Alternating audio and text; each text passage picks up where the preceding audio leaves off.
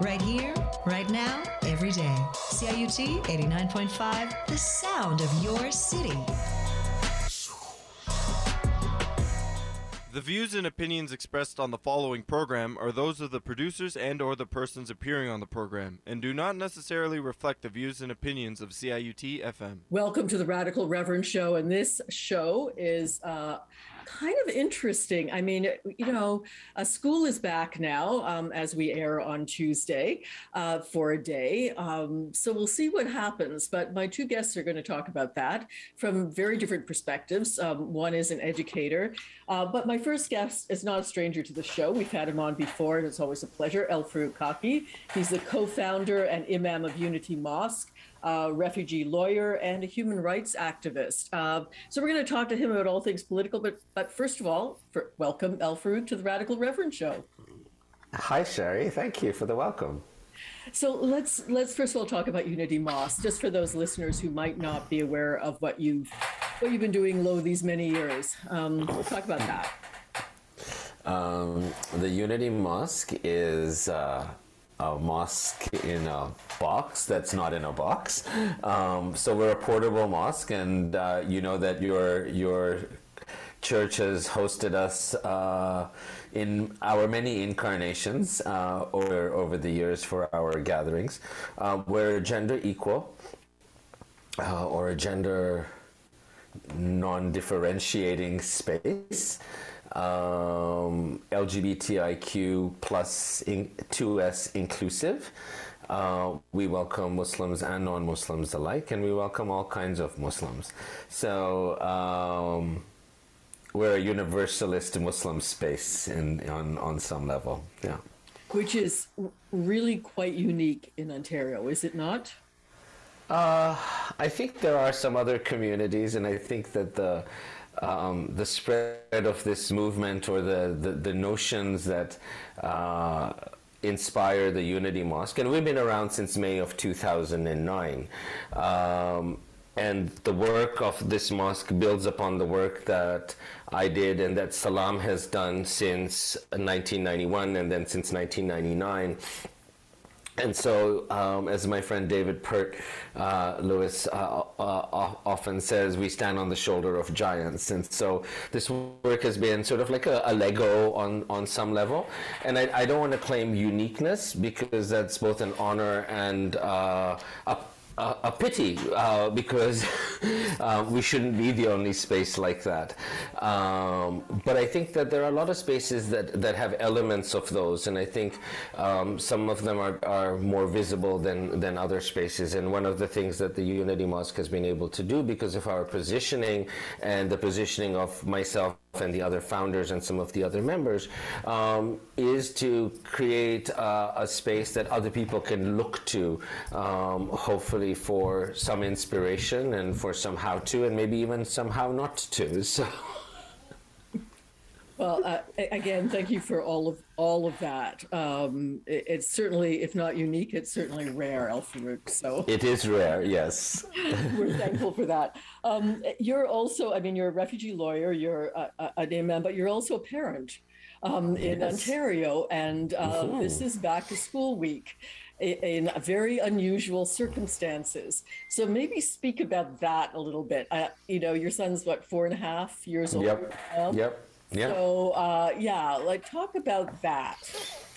Well, it's been the pandemic has been quite a challenge on multiple levels. Childcare. When you're self-employed, like I have friends and cousins who are employed and who are working remotely, and they're getting a check. That didn't quite work for me in my situation as a lawyer who's self-employed. And yes, there are some things that were some financial help, which was really, really helpful and stuff. But at the end of the day, we're still all crunching, I think, right? No childcare, no adequate plan to return our children safely to school means that we're not sending him back next week. And we have a privilege that we can somehow manage, and I can go without an extra hour of sleep maybe to sort of compensate that. But I know that not everybody is able to do that, and some people don't have a choice to send their kids to what they perceive to be a dangerous situation. And I'm hearing stuff that's actually making me sad, which is, oh, it's okay, it's survivable. No, there are people who are dying from it.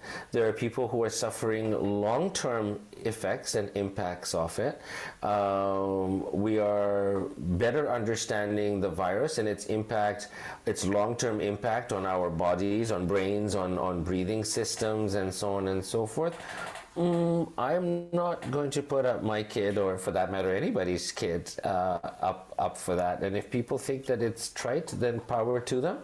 I'm not here to argue with them or so on and so forth, but that's certainly my sort of understanding as a parent, and the risks I don't want to take with my child's health and his life. So. Speaking here to El-Farouk Khaki, who co-founder and imam at Unity Mosque, refugee lawyer and human rights activist here on the Radical Reverend Show, if you're just tuning in.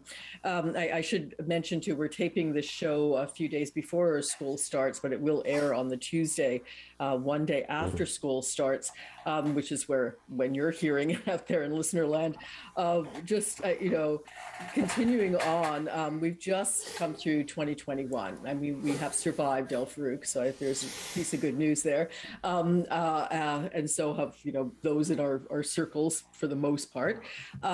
So looking back on that year, looking back on the political situation in Canada and in this province, you're a human rights activist. What do you see? What do you think? I want to scream some days. I have to admit that we've been stretched in the last year, again, around childcare, around not having enough resources, being self-employed, financial crunches, all sorts of stuff. Not everybody I know has pulled through this, and we definitely know people of all age ranges who have passed as a result of COVID, and who have passed because the system, even if they didn't have COVID but had something else, the system just didn't have the capacity or the infrastructure to be able to manage all the needs and the demands. That's aside from all the mental health issues that we all suffer from, isolation and so on. Politically, so the management of this is obviously a huge political issue. So, and I am sort of stunned by people's positioning on some of the issues around masks and vaccinations and so on. And it honestly doesn't make much sense to me, but I think what we have seen politically is an inadequacy of the provincial government in being able to manage, and I think a larger agenda of privatizing healthcare and further impoverishing the poor. It's just it's a sad indictment of a province that has so much and such a rich potential that we are willing to sacrifice the most vulnerable in our society, and when we do that, we actually sacrifice everybody else, because everybody is interconnected. You can't have one part of our infrastructure for our society suffering and impoverished and think that the rest of the organism is healthy. So I think we're seeing this inadequacy in the provincial government, at least some of us are. And this disregard, I mean, the announcement to defer school until the 17th came at the very last minute. It gave no chance to parents to plan, to find alternative solutions, and so on and so forth. Again, this utter contempt for the common person and the common good. Federally, I mean, I think some of the things that have been put into place as a financial sort of support for COVID. I mean, I think that was good. I think they could do better. I'd like them to forgive a lot more of that, of those loans and so on. I'm disappointed with some of the environmental stuff from the federal government and some of the international stuff. Sticking to the Canada stuff, the environmental, the pipelines, and the native issues.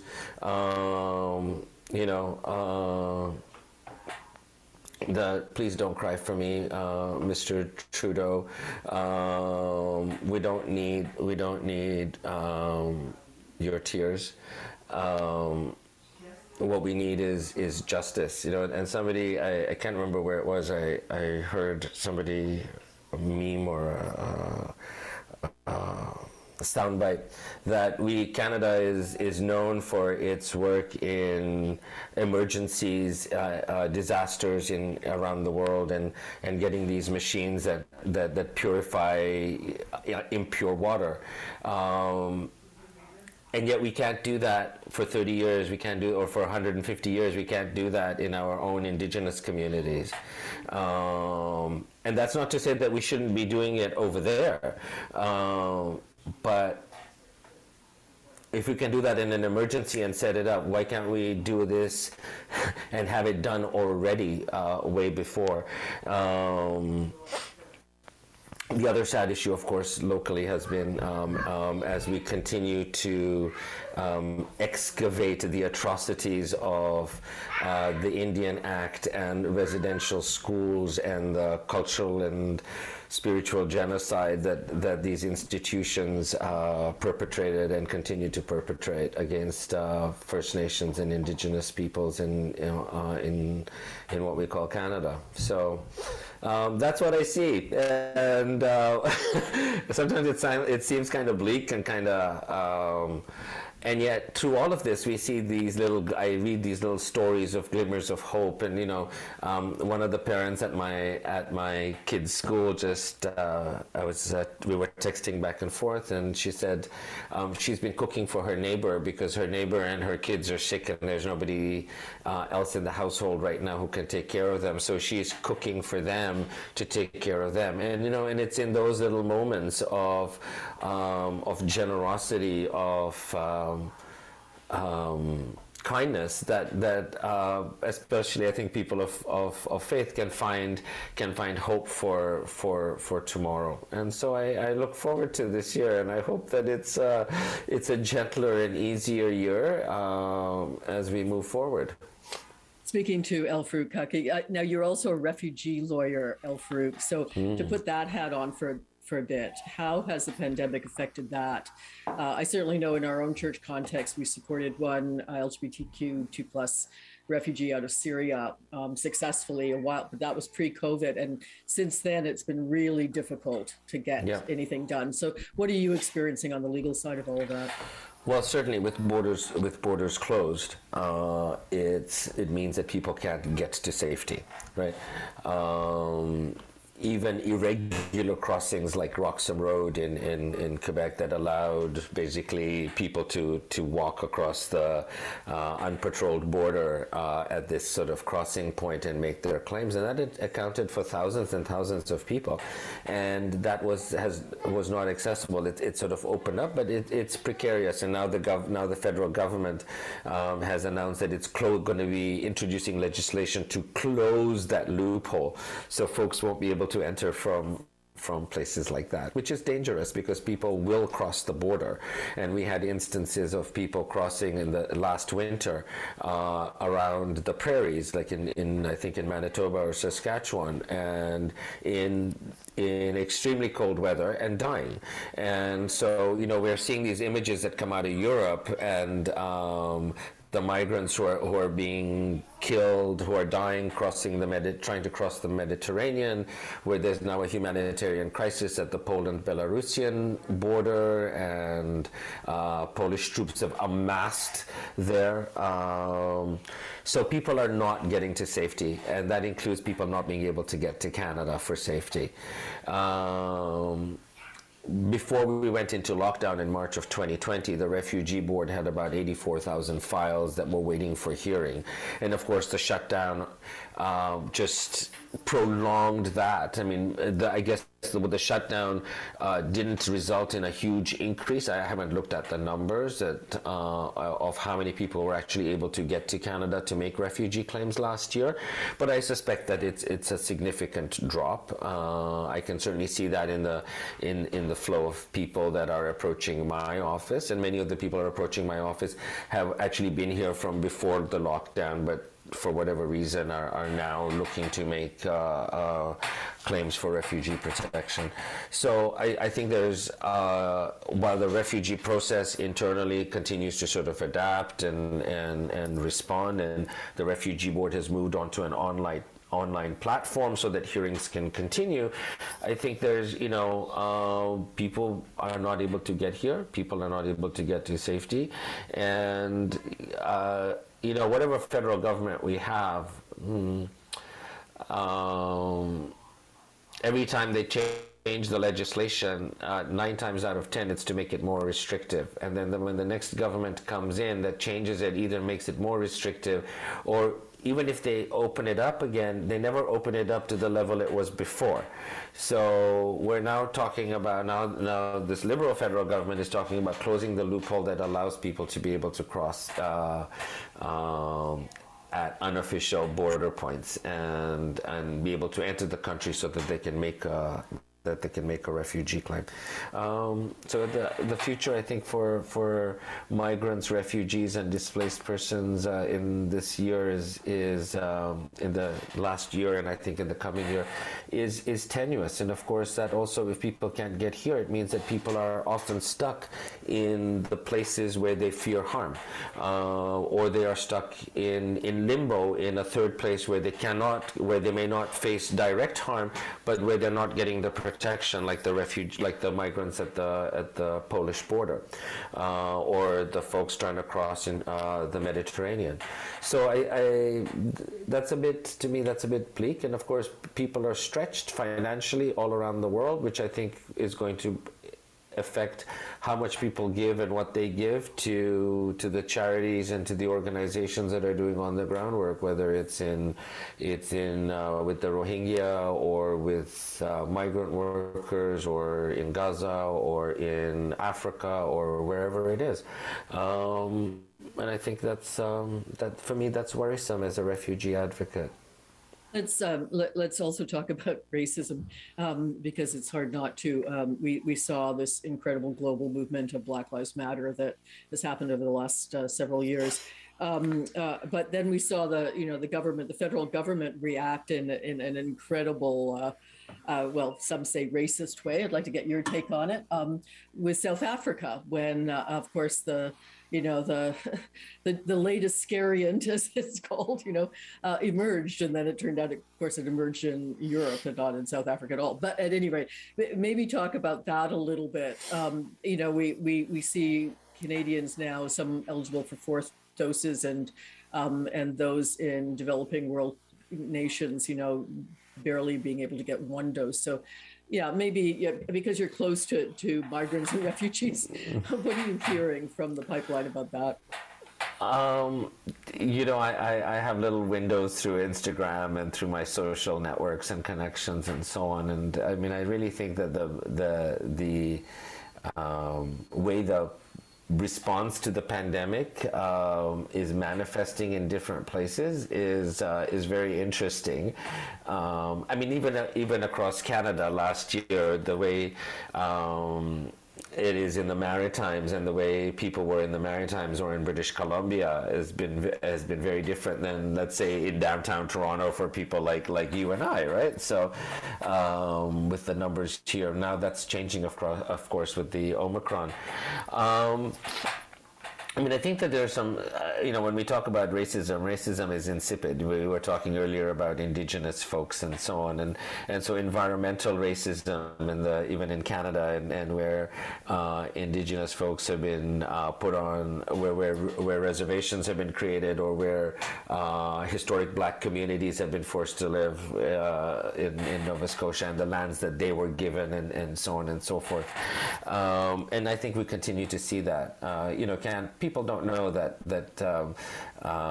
that South Africa's apartheid was based on our past laws, right? So I think sometimes Canada is in a difficult situation internationally to criticize what goes on elsewhere because of the foundation of our own society. And there's no other place where I would really like to live other than Canada because of all of its strengths. But I think we need to recognize our histories and our foundations so that we can rework them and re-energize them and actually make them work for everybody, and in that way making them work better for ourselves, right? So the notion of the racism and access to medication and shutting off of borders to certain regions. I mean, this disease, this illness, the coronavirus, COVID-19 has been an illness of the white and the privileged. It spread on cruise ships, ski retreats in the Alps, and so on and so forth, which I think also explains the precipitous response by so many governments and pharmaceuticals to it. Other illnesses like HIV, for example, that were perceived to inflict marginalized populations, homosexuals, Africans, sex trade workers, and so on and so forth, didn't elicit the same sort of response or inclusion, right? And I think that's all sort of connected, even in terms of how people are, like the RNA business and so on, because that sort of came about with HIV meds. And so how is that all sort of interconnected? So I see the subtle racism and the microaggressions that continue to influence our both national and international policies. So. Mm-hmm. Now we're seeing it, of course, speaking on the Radical Reverend show here, if you're just tuning in to El-Farouk Khaki, who is the founder and imam at Unity Mosque, among other hats that he wears. You know, now with the antivirals that might save your life if you go into hospital, they're phenomenally expensive, of course. So you can only imagine who's going to have access to those and who is not. That's already rolling out. I want to spend some time just in conclusion, and it's been great talking to you, El-Farouk. Just with you got your faith hat on, literally. So let's talk about faith. You know, you and I, we stand up in front of congregations. Yes, we, you know, like I had a seminary prof who said, you know, it's the law in one hand and the gospel in the other. It's the good news, and, you know, it's the bad news, good news you're always talking about. Where's the good news? Like, what do you, like, how you're talking to people who many of them are themselves marginalized and need hope through this. And there's, how do you give that coming out of your faith as a Muslim? You know, before I answer that question, I was actually thinking that I should, next time I talk to you, I should have a variety of hats sitting here so I can just keep literally flipping them. My revolutionary beret is sitting over there. Where's the hope? I think that for me, the pandemic and is a result of our not listening. Our not listening to nature, to the world around us, and to our responsibility to the planet. And I think this was something like this was inevitable. We are literally parasitic on this planet, and I think that all the other folks who are sort of having a response to not accepting this or whatever are actually not accepting that we have failed as in our responsibility to this planet, and we continue to fail. Where's the hope is that more people are having conversations and more people are saying no to these ideas of exclusion, to double standards, because now we have access through platforms that can be used for good or bad, just like anything else. But my experience of a lot of social media is that it helps create community and connections. And I certainly have had from the very beginning, as part of my mosque community, or as part of the queer Muslim community and so on, folks who have no other access to a space like ours, or a space that is somehow redemptive or healing for them, either either because of social isolation already or because of physical or other sort of access issues or distance. I used to have one person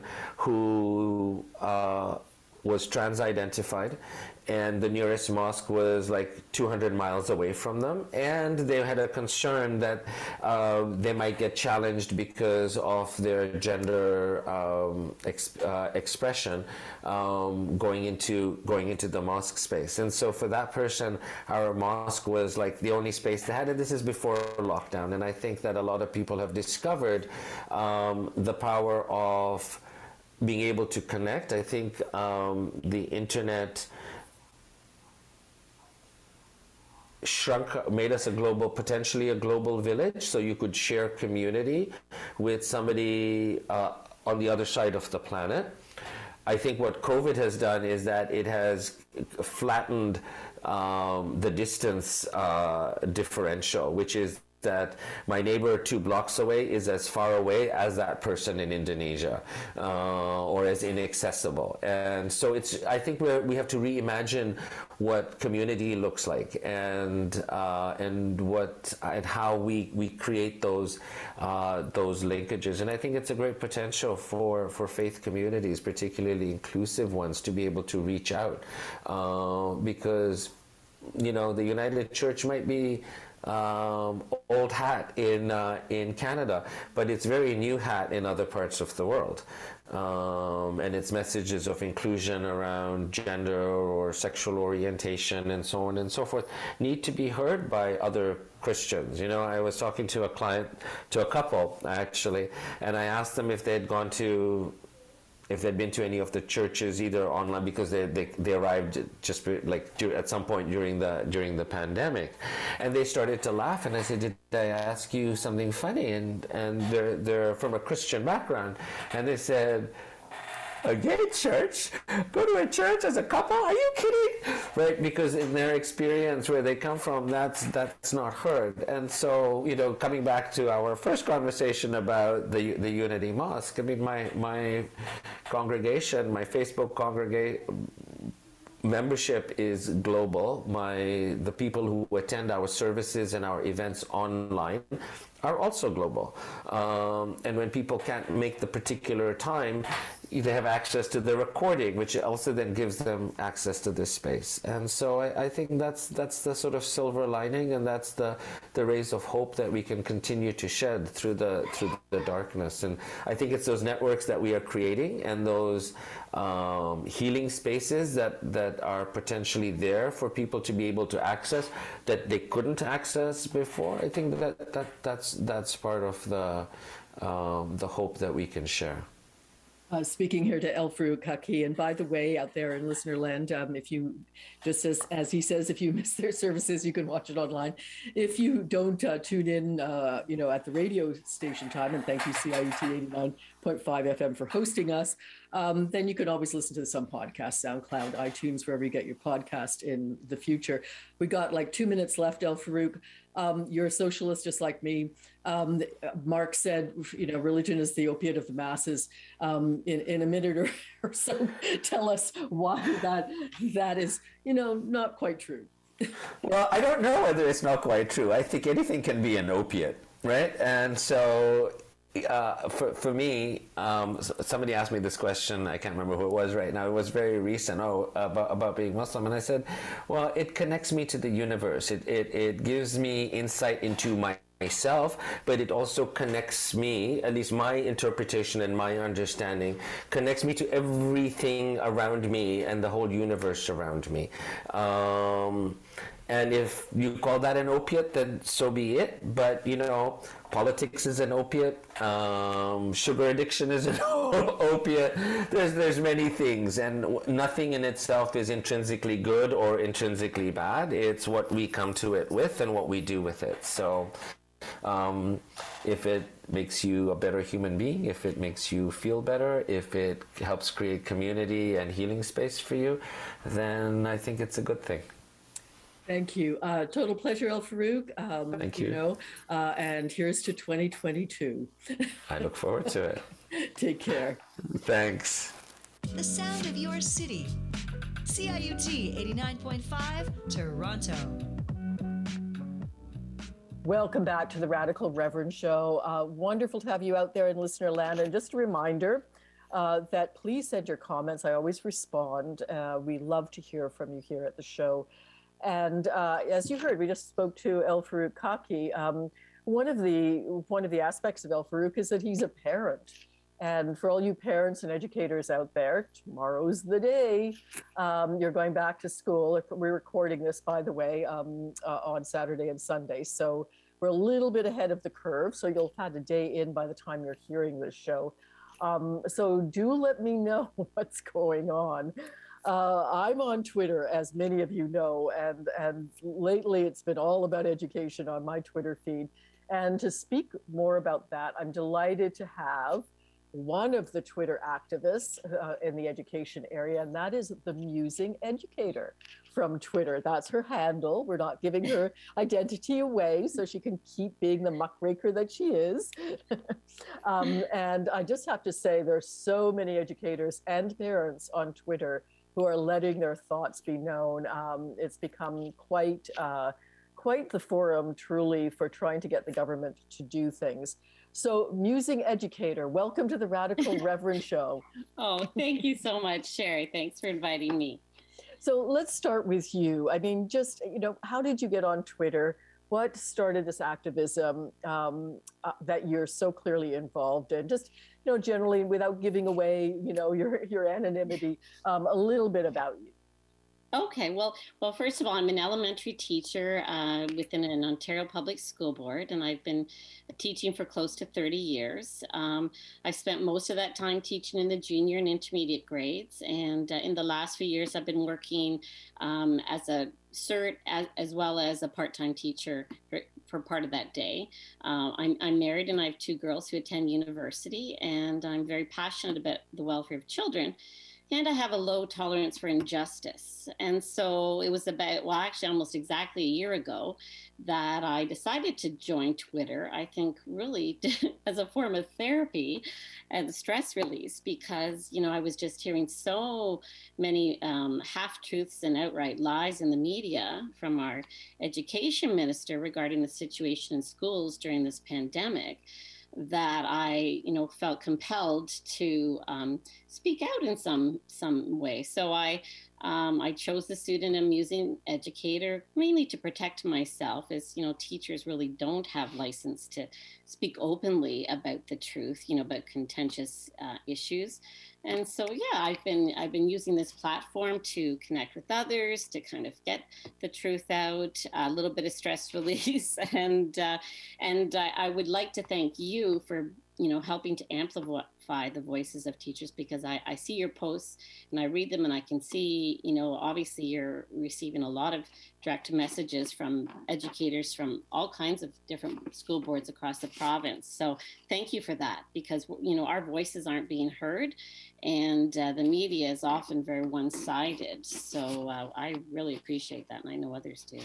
Well, thank you. Thank you, Musing Educator. Thanks for that. I also love your post, which is why I invited you on the show. One of the things I've noticed about Twitter, and why I've been really taking to it in the last many months, is that I know, having been a politician myself for many years, that politicians use it as kind of de facto poll. You have to pay money for polling, but this is a way of getting polling for free, in a sense. So if things are trending on Twitter, or if you're getting a lot of voices kind of piling on about an issue, that tends to, politicians' ears perk up at that. And I've noticed there's this direct corollary, really, always too late, always months too late, but of some movement by the Ford government after there's a lot of chatter on Twitter. Right. So they are clearly, and their strategists clearly, paying attention. So I just have to recommend it to all of you out there in listener land. Get your feet wet, because that is the social media that politicians are listening to.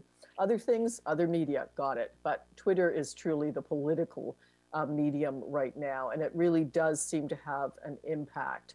As I said, a little too late sometimes, but always too slow. But it does have that. So let's talk about the opening of school now. What are you thinking? What are you feeling?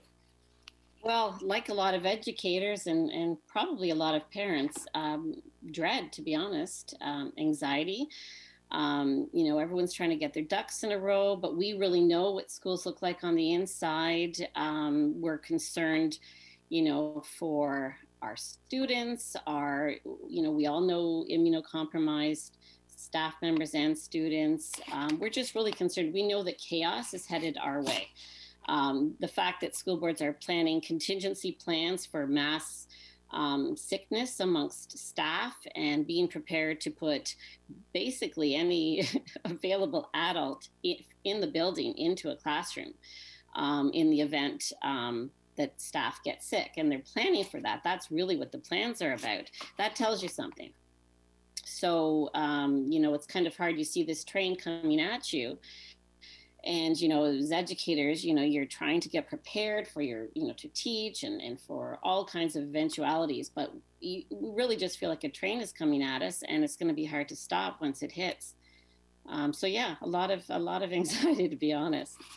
And you're not alone. That's what I'm hearing from just about every educator out there. So what should have, could have, would have happened? What should the government have done? And really keep in mind, I mean, this pandemic's been with us for a couple of years now. I mean, this is not a surprise. I mean, it is a surprise in the sense that Omicron has taken off the way it has, but it's not a surprise that we're still in pandemic mode. What should they have been doing maybe back in the summer to prepare for this? Well, from the very beginning, no one has asked for any input from educators, from the people who are actually in the building and know the logistics of the day-to-day operation. Teachers are very creative. I mean, we talk amongst ourselves. There are all kinds of strategies we would have gladly and willingly provided and suggested to the government, but we've been shut out of the whole process. And here but we've done everything we've been asked to do, all kinds of pivoting and changing the whole methodology of teaching and everything that we can do to make, to do right by the students. But we've been shut out. And, kind of what strikes me is here we are now with this incredibly contagious airborne strain of COVID. And to my knowledge, there hasn't been a single medical officer of health or any medical professional come in and do a risk assessment with school in operation. I mean, we see, these politicians in half-empty buildings, and we hear all of this talk about how safe schools are. Our restaurants are closed in Ontario right now to indoor dining. I can assure you that every single school right now has multiple restaurants operating at lunchtime. We have 20 to 30 children from 20 to 30 different families sitting side by side. They are not 2 meters apart. They are 30 centimeters if lucky, jammed into classrooms. Often the kids are wearing, flimsy little cloth masks to start with, so they're not very well protected.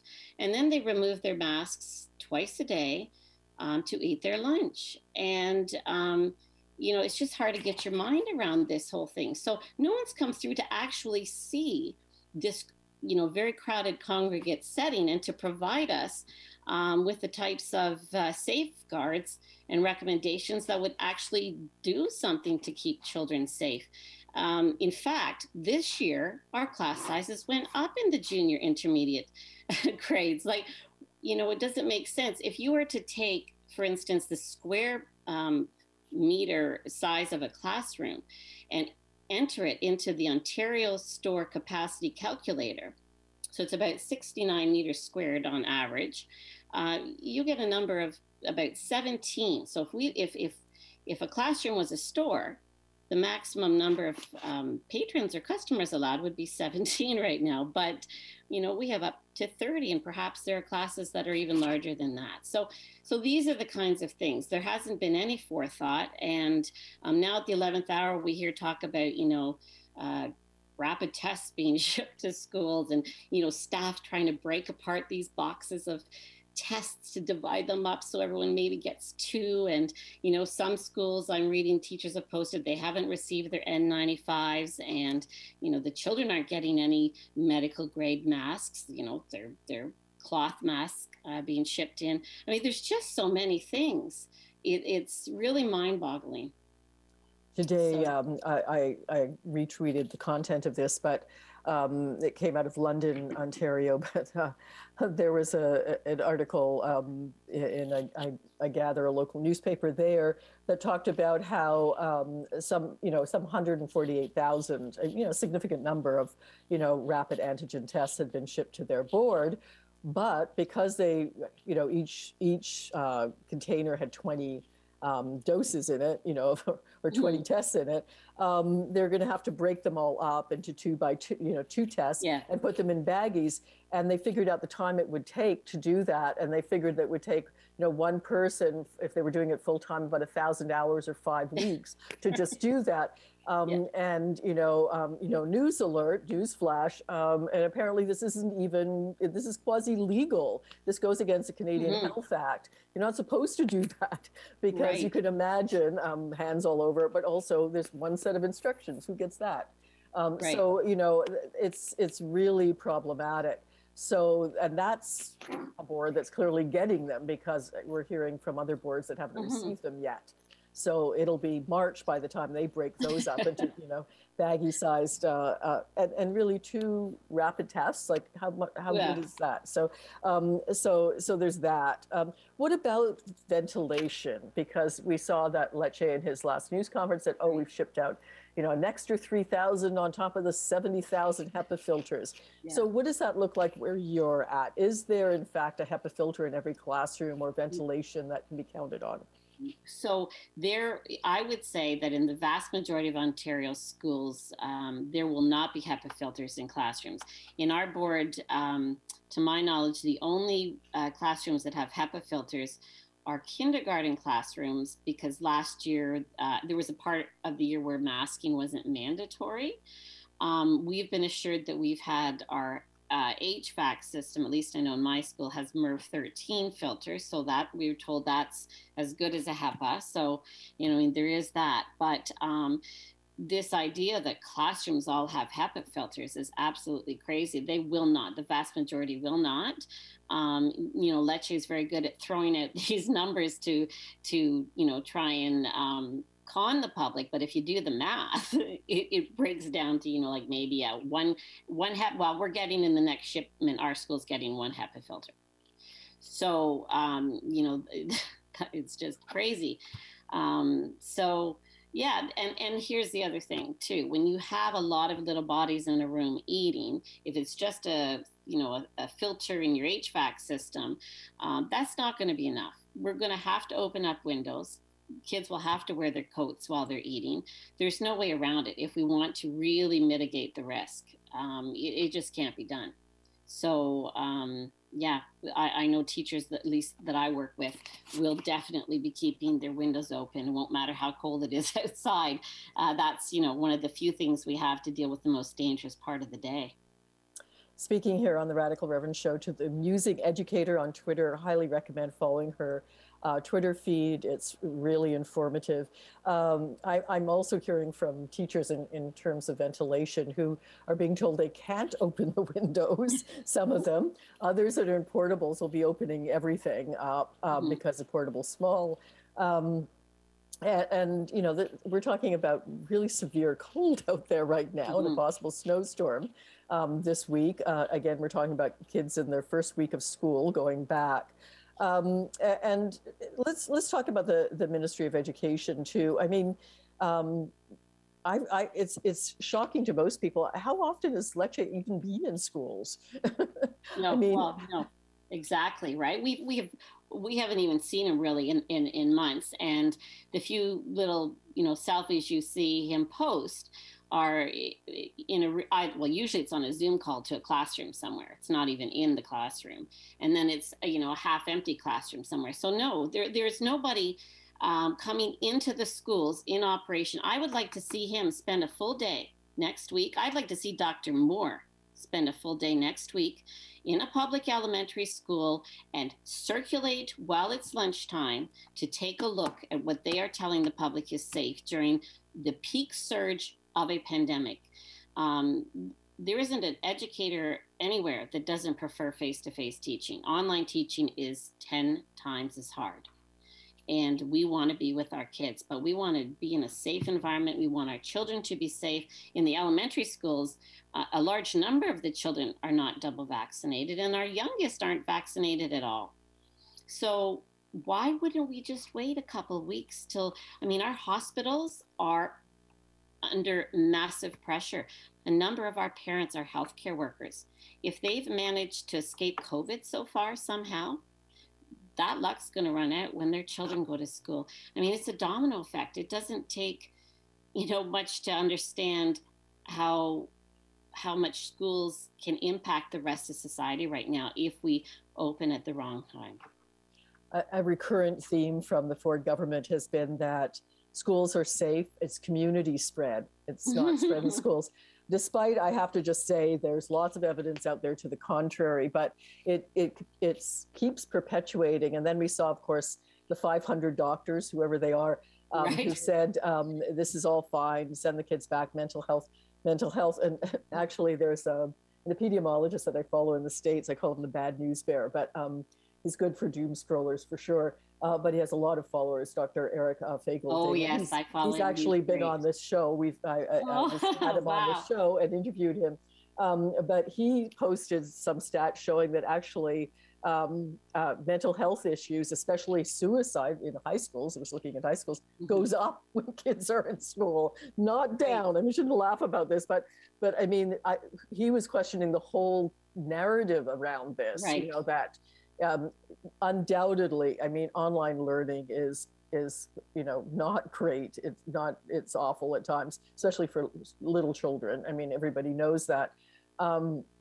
So what is, you're an educator. What can we do? Like, what could they do in best case scenario right now? What should be happening? Well, to be honest, I really think, I know they'll never want to do this, but I really think that they should be delaying the start of school for 2 weeks. New Brunswick is now doing that till the end of January. Prince Edward Island, at least another week, and may extend that. We are in a peak surge. I've never seen in all my years hospitals in Code Orange, and I've never read messages about certain areas of the province not having ambulances available at a certain time. It's not just about getting terribly sick from Omicron. It's the fact that if our healthcare services are stretched further, anybody who needs care for any reason may struggle to get that. There are people waiting for surgeries that, it's not cosmetic surgery. These are surgeries that people need to possibly live. So I don't understand when you think about the times that we have had to go online, when the risk was lower than it is right now, why we wouldn't wait 2 weeks. What you're saying, and again, speaking to the Musing Educator here on Twitter, one of the many activists that are on Twitter trying to make our schools, or get our government to make our schools safe. We also forget that there are children with medical issues that are in those classrooms, right? Children that even some children that are coming in with cancer diagnoses or immunosuppression, and then there are those closed classrooms where what used to be called special ed children, certainly in my day, where they can't wear masks, and many can't be immunized at all. So staff. You talk about dread. Use the word dread. Is that the general mood going through staff now in schools? What are you hearing from teachers? Are people going to retire early? Are they what's happening? Well, I think all kinds of things. I've seen more educators in the last few years of all ages go on stress leave because the stress is too much. Teaching at the best of time is a lot of work and a lot of stress. Then you add in all the family issues and children and all the rest of that. So people, are already feeling pretty stressed. But now you add this to the equation, where you'll be trying to keep yourself safe and your kids safe and your students safe and all of that. Or maybe you've got compromised family members. I know a number of us have said goodbye to our parents for a while because I expect on any given day to have been exposed. And so I need to protect the people around me. So there's all kinds of thoughts. Also, we're getting prepared to, possibly collapse classes, run and cover classes all over the place. There's all kinds of things running through our minds right now. So I don't think there are going to be very many education staff members sleeping well tonight. Let's just put it that way. We're taping this, of course, before it's being aired. You're listening to it on Tuesday and possibly later if you're listening on as a podcast. But we are taping this over the weekend, the show of the Radical Reverend, and I'm speaking to the Musing Educator here. That's her Twitter handle, and we're glad she's there.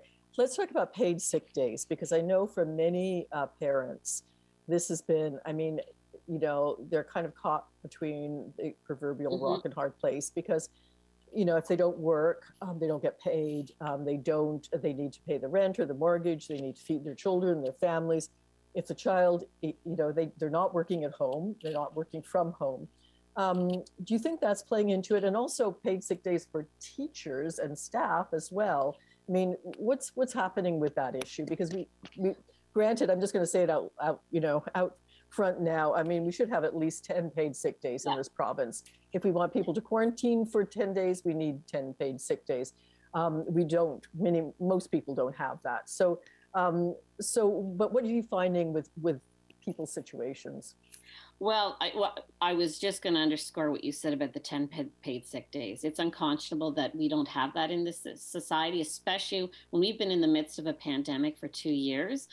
As well, they should have put far more effort into ensuring that daycares were safe for the workers and the children there. I mean, it's just unbelievable how much disregard this government has for children, people who take care of children, seniors. We've seen it on the both ends of the spectrum, the vulnerable people in this society. If they really cared, they would ensure everyone has access to paid sick days, so people don't have to make a choice about going to work sick or whatnot. Same with daycare. I believe, are we the last province that doesn't have $10 day? Yes, yes, we haven't. We haven't made the deal. We haven't. So yeah. Yeah. No. I mean, the government. It relies on sound bites and hoping that everyone has a short-term memory. But we're not going to forget. And I know if full-time workers, at least in the education profession, have access to 10 sick days a year. But there are people who, I don't believe that the occasional teachers do, and the same with anyone who's on contract position. So there's a lot of different types of workers within a school setting that don't have access to those types of sick benefits. So, we need to be taking care of everybody in this manner, and because it will affect all of us. It's not in isolation. I wanted to speak to you about the overarching kind of ideology of this government, which is to privatize everything. We see this in healthcare, where if you've got $180 for a PCR test, you can walk into the mall and get one. If you don't, you're going to stand in line if you're lucky enough to even get a place in line. The same with rapid tests. Yeah, go ahead. It's unbelievable. Yeah.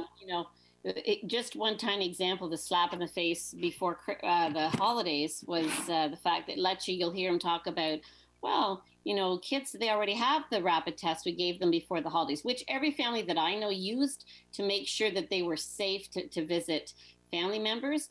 But they didn't see fit to give any education staff any of those tests before the break. Now that's unbelievable.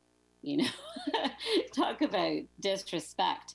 So, they're setting this. I mean, it makes you think about this march towards, breaking the system so that eventually, things will be privatized down the road. Certainly, it's going to be hard to recover from all of this.